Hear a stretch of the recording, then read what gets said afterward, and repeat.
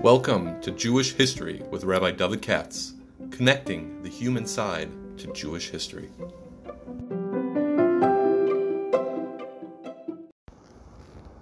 For sponsorship opportunities or to support this podcast, please visit our donate page at www.support.rabbidavidkatz.com.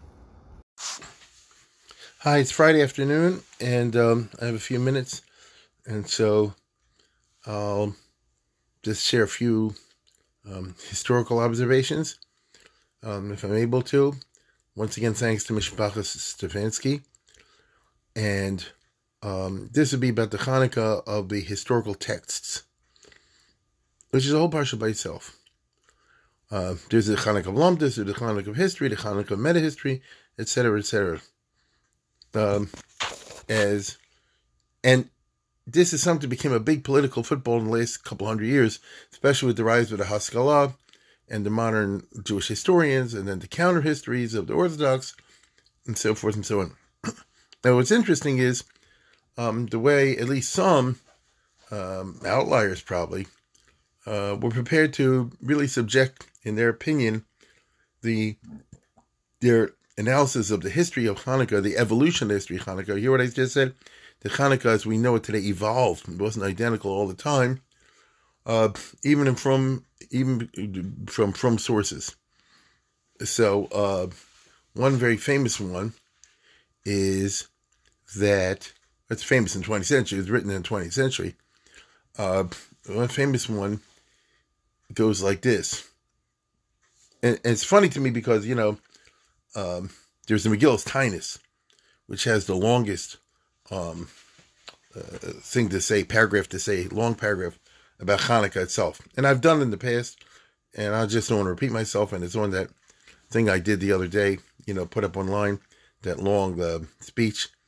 But for very briefly, it says, what is my Hanukkah? And that's because of the miracle of the oil. And then it says something along the lines of, why did they make it 8 days? And they said because it took 8 days to build and construct a new clay sharis. And then it says, Ma'aro Hadlikas Haneris. So the Pashtus, the way I always learned, it goes like this. Why did they institute a law called lighting the Hanukkah licht? All the other days of Megillus Tainus are not like that. They're days of no tachnun, as we'd say today. Lo lemisbed, but lohun lo lishanasbon. No fasting and no hesped. Don't say that there's no other date on the Megillus Tainus, which is about 20 or 30 days, in which it says that there's some other practice in addition to refraining from hesped and Tainus. And yet we all know Hanukkah is not simply a day of skipping tachnun and saying Hallel. In our culture, the main thing in Hanukkah is lighting the candles, and all the halachas that go along with that. So it goes on to say that that's to commemorate the 7 spears, the original junkie menorah, as I always put it, which was very significant to them because a lot of blood had been shed for them to, liberate the temple, at least temporarily. And they didn't have fancy golden menorah, of course, because that's a work of art that requires, Michelangelo or something like that. And didn't matter. They put together whatever menorah they could and started it up, the avoda. And as a matter of fact, there's something aesthetic even about using the spears, the spudi bars of the spears, as the menorah. Like in other words, they're Mesiras Nefesh. I mean that literally, sense of losing casualties and shedding blood in order to liberate the temple.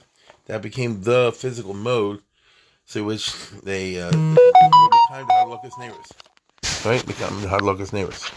So that's just an interesting business, and you could give a whole speech based on that.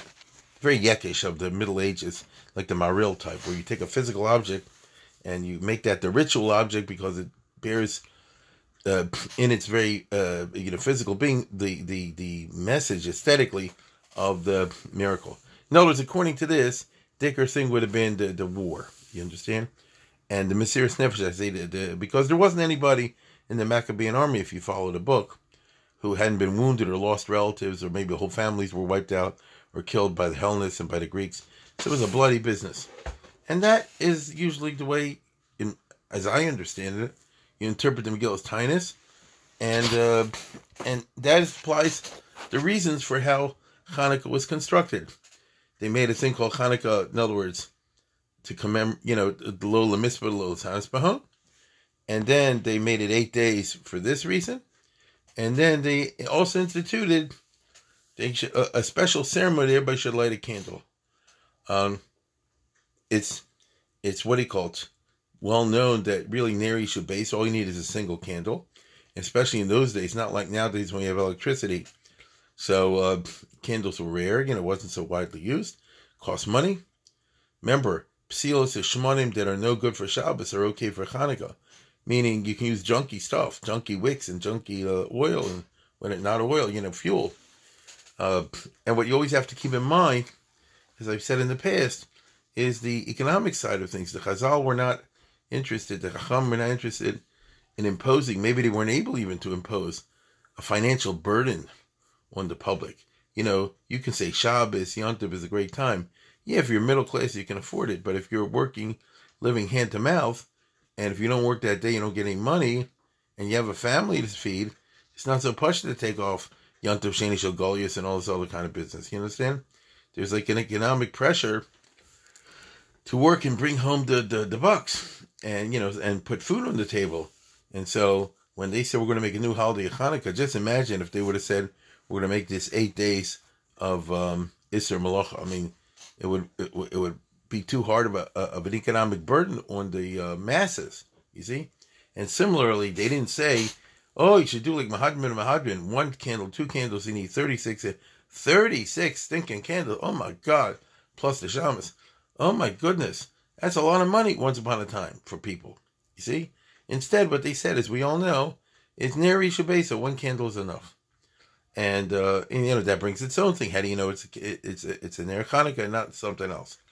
So that's usually the way, I've always interpreted. I think most people, if they give any sense of it, think about it all, will interpret the evolution of Hanukkah, that it was all Masakin more or less at the same time. And it had these different features, although they had to accommodate for the public economics, because the public can't afford a lot of fancy candles. Shine. But if you want to be, let me put it this way. That's if you read closely to Megillas Taanis and you interpret it the way I just said. And the Megillas Taanis is quoted by the Talmud Bavli, and in the famous Gemara in Shabbos in 21, 22, Chaf Al Chaf Beis.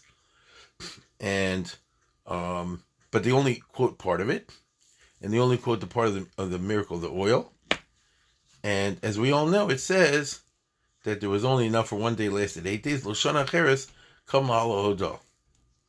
So the following year they made a holiday in terms of Hal B'Hodah, not Isser Malacha, but Hal B'Hodah. So what does it not say? It doesn't say that they instituted Halo Hodah and Hadlakas Haneros, Hadlakas HaMenorah. That's what it should say, correct? L'shon acheres kavu l'Halo Hodah or Hadlakas Haneros. But it does not say that. It omits it. Now, again, I said this is the Hanukkah of the texts. If you read the source from which the Talmud Bavli is quoting, eventually they get to it. But the Gemara, if you only have the Gemara, which is usually what a lot of people only had, that has an integrity of its own. It came within rabbinic culture to have an integrity of its own. And you just studied the Gemara Kacha. And if you look at the Gemara just like that, then it omits the story of the oil. I beg your pardon. It omits the obligation to light a menorah. So we have 2 famous controversies. One is only the Gemara, only the Megillas Taanis talks about the miracle of the oil. The book of Maccabees, Josephus, Yosefon, and all that business omit the story of the oil. So it seems to be some kind of conspiracy, whatever, not to say the miracle of the oil. That has generated an entire literature of its own. And so I say all the time, unless you're from Jew, you don't believe that happened. I've often said, if you want to have, when I was younger, you used to have fun. You go to Barnes and Noble, one of these type of places, look at these Hanukkah books, which usually come out that time of the year. And when it gets to the story of the oil, they fudge it because the people writing are not from. So they say, oh, they got their freedom as if the light had shone for 8 days, or there's a legend the light shone for 8 days. You know what I mean? Because they don't believe this. They go with the Book of Maccabees and they're not interested in what the Gemara has to say, and certainly what the Megillas Taanis has to say. To them, it's a legend. The Frum Jews say no. The Megillas Taanis omitted it. We don't know why. There are suggestions. The Halevi said it was written by Tzedukim. There are other suggestions why it is, but we go with the Gemara like that. It ain't the only case where you have machlokas of narratives, and for a modern Bible critic, none of the stories that you find in the Bible itself are true either. So they go their way, and this one goes this way. It's nothing special. Hanukkah's no more controversial in that regard than Kriyas Yamsuf. They don't believe there was a Kriyas Yamsuf or anything like that. Okay, but within the From world, so there were a number of controversies, especially in the last couple hundred years, and I noticed, like in 19th century particularly, even in some From circles, I think, this is just my guess, the notion of historical development, that things never remain exactly the same, but they're always changing to some degree or another, which is the fundamental foundation for the study of history. The change is a constant, you understand? It's never exactly the same. You're not who your parents were. Of course, in some ways you are, but in some ways not. And, the breakfast you eat today is not the same breakfast you ate yesterday, and so forth. There's always a change. So, this kind of sensibility is modern, starts around 1800 or so, and certainly didn't hit the From world right away, but eventually kind of did. And it's just interesting to me that in the light of this, you find once in a while great Rabbonim, Gedolim, who incorporate a certain amount of historical development in their speculations about certain Yom Tovim institutions. I'm thinking out loud. For example, I forget who it is, but one of the Binyan Shlomo, who was the chief rabbi of Vilna, is a From guy, and he had this thing, by the Megillah laning. If I remember correctly, I think he said first they were masakin to read the Megillah just at night, and later in history they added in the day. I may have it backwards, but it doesn't matter. In other words, the way we do it today, we read Megillah at night and we do it again in the day, which the Gemara even talks about, came later in history. So that would mean he's arguing for a historical evolution of the practices of the holiday of Purim, which is just interesting. And I'll repeat, that's from Guy, the Binyan Shlomo. So similarly, when you get to Hanukkah, it's always been famous or whatever, that how come the Gemara doesn't say, Loshana Cheres Kam Lahala Hodah? So, one of the speculations out there was from the, what they call the Kutna Gaon, which is a little bit of a misnomer. There was a famous Gadol in Poland, what was his name? Yoshua Kutner. I remember his name was like Yisrael, Eliyahu, Yoshua, something like that. The reason I remember it is because they named him Yisrael for the Baal Shem Tov, Eliyahu for the Gra, and Yoshua for Pnei Yeshua. It's interesting. Imagine somebody would do that today, I name you Noda and Igros and, you know what I mean, and some other saver. It's just interesting. And he was a great Gaon in the 19th century. He was one of these Polish types, which means he was a tremendous Gaon. He himself was not a Rebbe. He was a Rov, but he himself was a chassid of other Rebbes, like that. And his grandson published his works. The grandson died in 1939, just before the Second World War. The grandson was the Rav of Kutna later in the 20th century, obviously. The grandfather was in the 19th century. And the grandson was shtickle Zionist. I don't know if people know that or not. He was a Mizrahi, and then eventually ended up with the Poli Aguda. I think the Mizrahi was a little bit too far to the left for him. The Aguda was too far to the right for him, and Poli Aguda was just about right, So so all I'm trying to say is like this. He was a tremendous Gaon. He was a Rav in Kutna in the 1910s, 20s, and 30s. So he was a Rav of a Polish city. When I say a Polish city, Kutna had 6,000 or 7,000 Jews. But, that's a player. And and he published his grandfather's stuff. And in one of his writings, one of his essays that he appended to the grandfather's writings, he says maybe the reason they say kavam l'hala hodah and not kavam l'hadlokas haneros is because they weren't kavim l'hadlokas haneros. So you say, what do you mean by that? We all light the candles.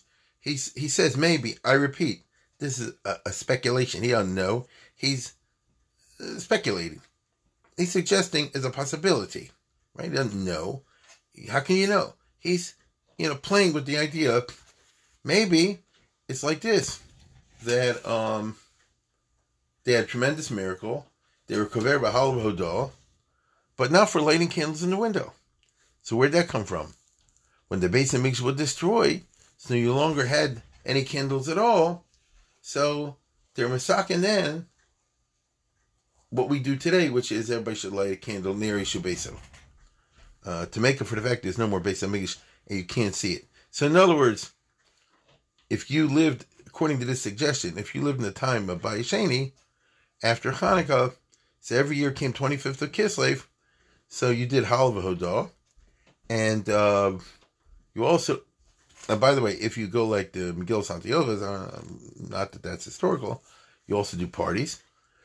And then you could visit the Beis Hamikdash or be inspired there with the knowledge that right now in Yerushalayim, which might be 100 miles away from my house in Eretz Yisrael, the Kohanim are lighting the candles as they did once before. You see? In other words, it's going, what the Maccabees restored is now being conducted every single day. And that itself a tremendous chizuk, and that gave Hanukkah an extra oomph. But when the Romans destroyed the Beis Hamikdash, you didn't have that anymore. And so, in order to make up for that, we don't have Beis Hamikdash, which you can feel the oomph by realizing that what the Maccabees accomplished is still perpetuated every single day without exception, because every day and night they light and extinguish and put out, and they light again the menorah, the din of the mitzvah of Adlokas Haneros. Now there isn't that, so maybe then they started either with a direct takana or something like that, because it's unclear. He's speculating with this. He said, maybe the Sanhedrin or somebody got together and said, now we want to make it that all Klal Yisrael should light the candles, which is kind of interesting, because you're saying that the main part of Hanukkah to you and I came later in history as a kind of a logical reaction to the destruction of Beis Hamikdash. Now, it might be true, might not be true. He doesn't say he knows. How can you possibly say you know? He's just trying to say that would explain why it only says Halav Hodah, which, again, he wasn't, he was a frum person, he was one of the leading Rabbanim in Poland, although I would say he's a little bit on the modernist side, a little bit, not really, but a little bit.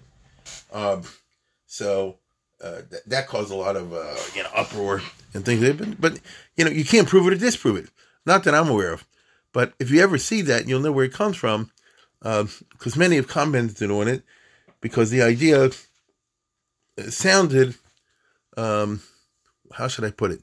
Kosher maskilic. You get it? Sounds like a maskilic idea, but it's a kosher idea. In other words, there's nothing wrong with saying that. Right? Let's say, for example, it was true, which there's no way to know. Okay, that doesn't take away from Hanukkah, right? Let's say they made the Takana Liron. Big deal. Like who cares? How do you get angry about that? I'm sure people can get angry, but I'm just saying, where would it be? Now, but that's not the, so let me make my point. So you think that's kind of an outlier, but what's really equally interesting is you find a similar idea of all places in Rav Sternbuch, in the Modim Mizmanim. He's from it and from. He's from it and from it and from. And yeah, you can find when he's talking about Hanukkah, he's also bothered by this idea. And he says, Nir Lahari Bazeh Dora, Shani Mesubak. This is Rav Sternbuch writing, not me. Shani Mesubak im Chashmanayu Bon of Haim Shetikmel Dorenu Mitzad Locha Ad Pesach Abayis Mechutz. I'm not sure. No, is he coming out to say the same thing? Sternbuch, that is. I don't know if the Chashmonaim were the ones who made this takana of Hadlok al Pesach Abayis Mechutz. O Nemusha Chashmonaim Tikni Rakal Yamim Tahalavodah. I will call Zman Shedliku Beis Hamikdash He Gufa Haya Osha Zachal Mitzat Lacha. See, he says the same thing, right? Umulashim Brayso L'Shon Acheres Kom Basom Halavodah Masha Shem Lo Tik Bizmanam L'Shon Acheres. So it sounds like the original Hanukkah, which was Misakened B'Shon Acheres, meaning the following year. It didn't include the mitzvah's hadlaka. Okay, although you got to admit the language is funny. I mean, if I wanted, you could play with this, and that's why I'm sharing this with you. So you should, if you never heard before, then you can sort of, play with this because it says doesn't say the following year, does it? What's the language? L'shon acheres kabul ma'adah. L'shon acheres is not the same thing l'shon haba.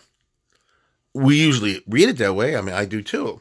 But maybe it means something else. You get what I'm saying? Doesn't say literally l'shon acheres. I mean, doesn't say l'shon haba. So there was some other year that they were misaking this. But I'll put that aside. So anyway, u'miloshan brayso, mashish lo tiknu bizmano l'shon acheres v'ayom tobim lo tiknu az mitzad loka. And then he says, but the Megillah Antiochus sounds like they did do it. You see, I told you, a lot of these people like Rav Sternbuch go with the Megillah Antiochus. And there, it sounds like the language of Megillah Antiochus is as follows, assuming that it was written in Hebrew. That's a debate. Al ken kimu b'nei Chashmonai kim b'chalku iser la'asa shmona yamim mishta b'simcha k'mei mo'adem ksum b'torah, to make him a day mishta b'simcha, which is not what the Gemara says. And to do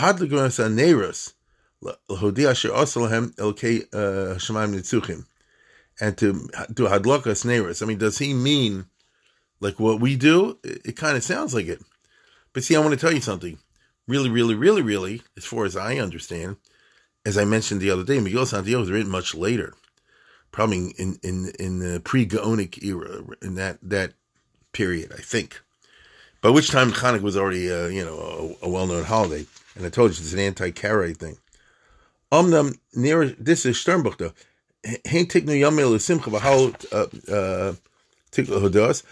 And then he said like this, maybe it means like this. This is Sternbuch. I repeat, these are all speculations. They're not laying this down. It's not possible to lay down. These are the Hanukkah of the texts. When you have the texts, especially if they're Talmudic texts, they're subject to interpretation, not any hard and fast final thing. What's interesting to us is how far they're willing to take the interpretations. So, based on this, Sternbuch modifies what he said, not exactly like the Rishon Kutner, and he says, or Yabi Yitzchak Kutner, Nira Shehem Tiknu Yam Meila Simcha Halva Hodah, but Tiknu Nami Neris L'Zecharnei. So maybe he says in a Chanami they made a takana from day one to light the candles. Avol karkafta de gavro, but they didn't make it an individual chiyuv. Shekol echad yad lekapesek beis mechutz oner v'ishbosu tiknu chazal achar kach. So here he comes up with, again, a very interesting and original speculation, which basically means like this. Maybe they were masakin only to do it in synagogues and places like that. And the idea that you and I have today, that everyone lights in his house, came later, after the destruction of the temple. I'll be mechash manoim shedliko b'migdash, lo hedliko kol echad al-pesach beis b'gvulin. Right? They didn't light everybody in their house.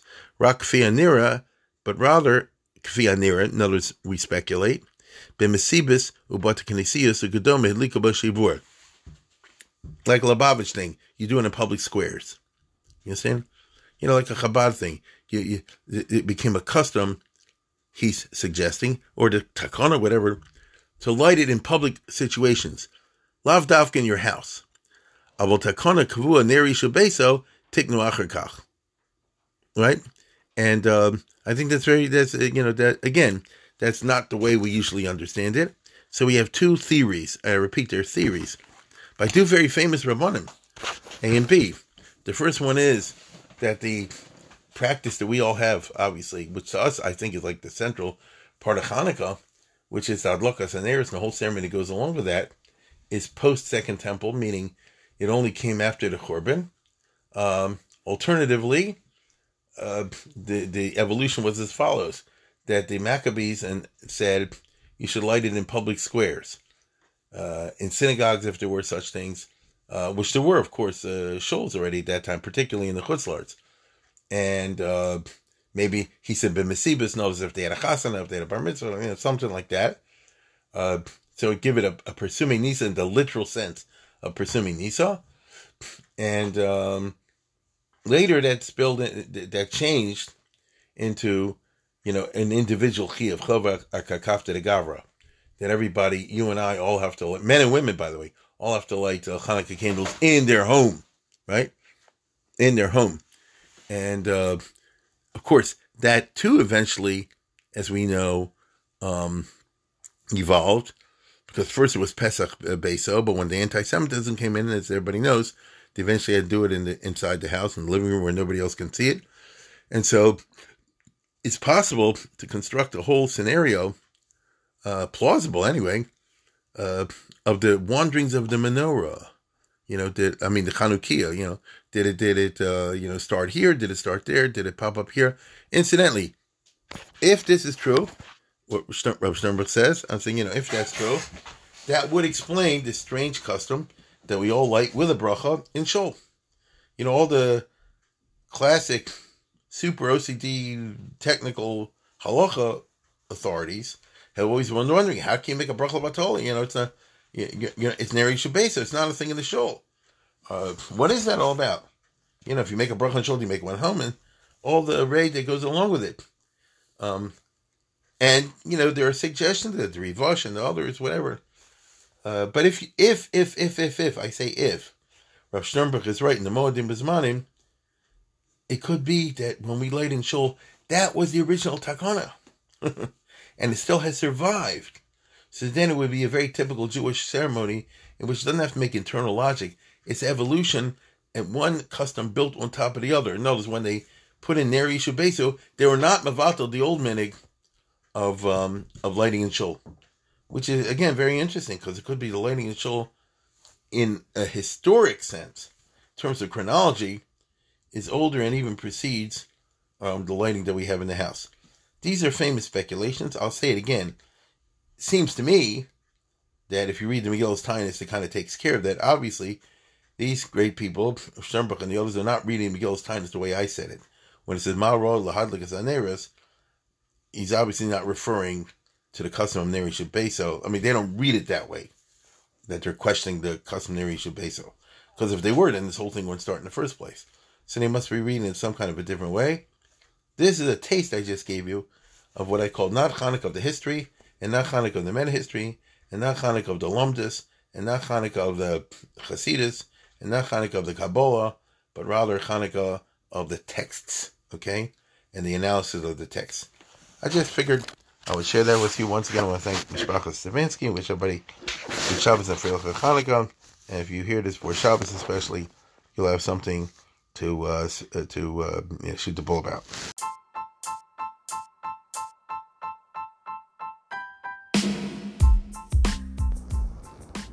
For sponsorship opportunities or to support this podcast, please visit our donate page at www.support.rabbidavidkatz.com.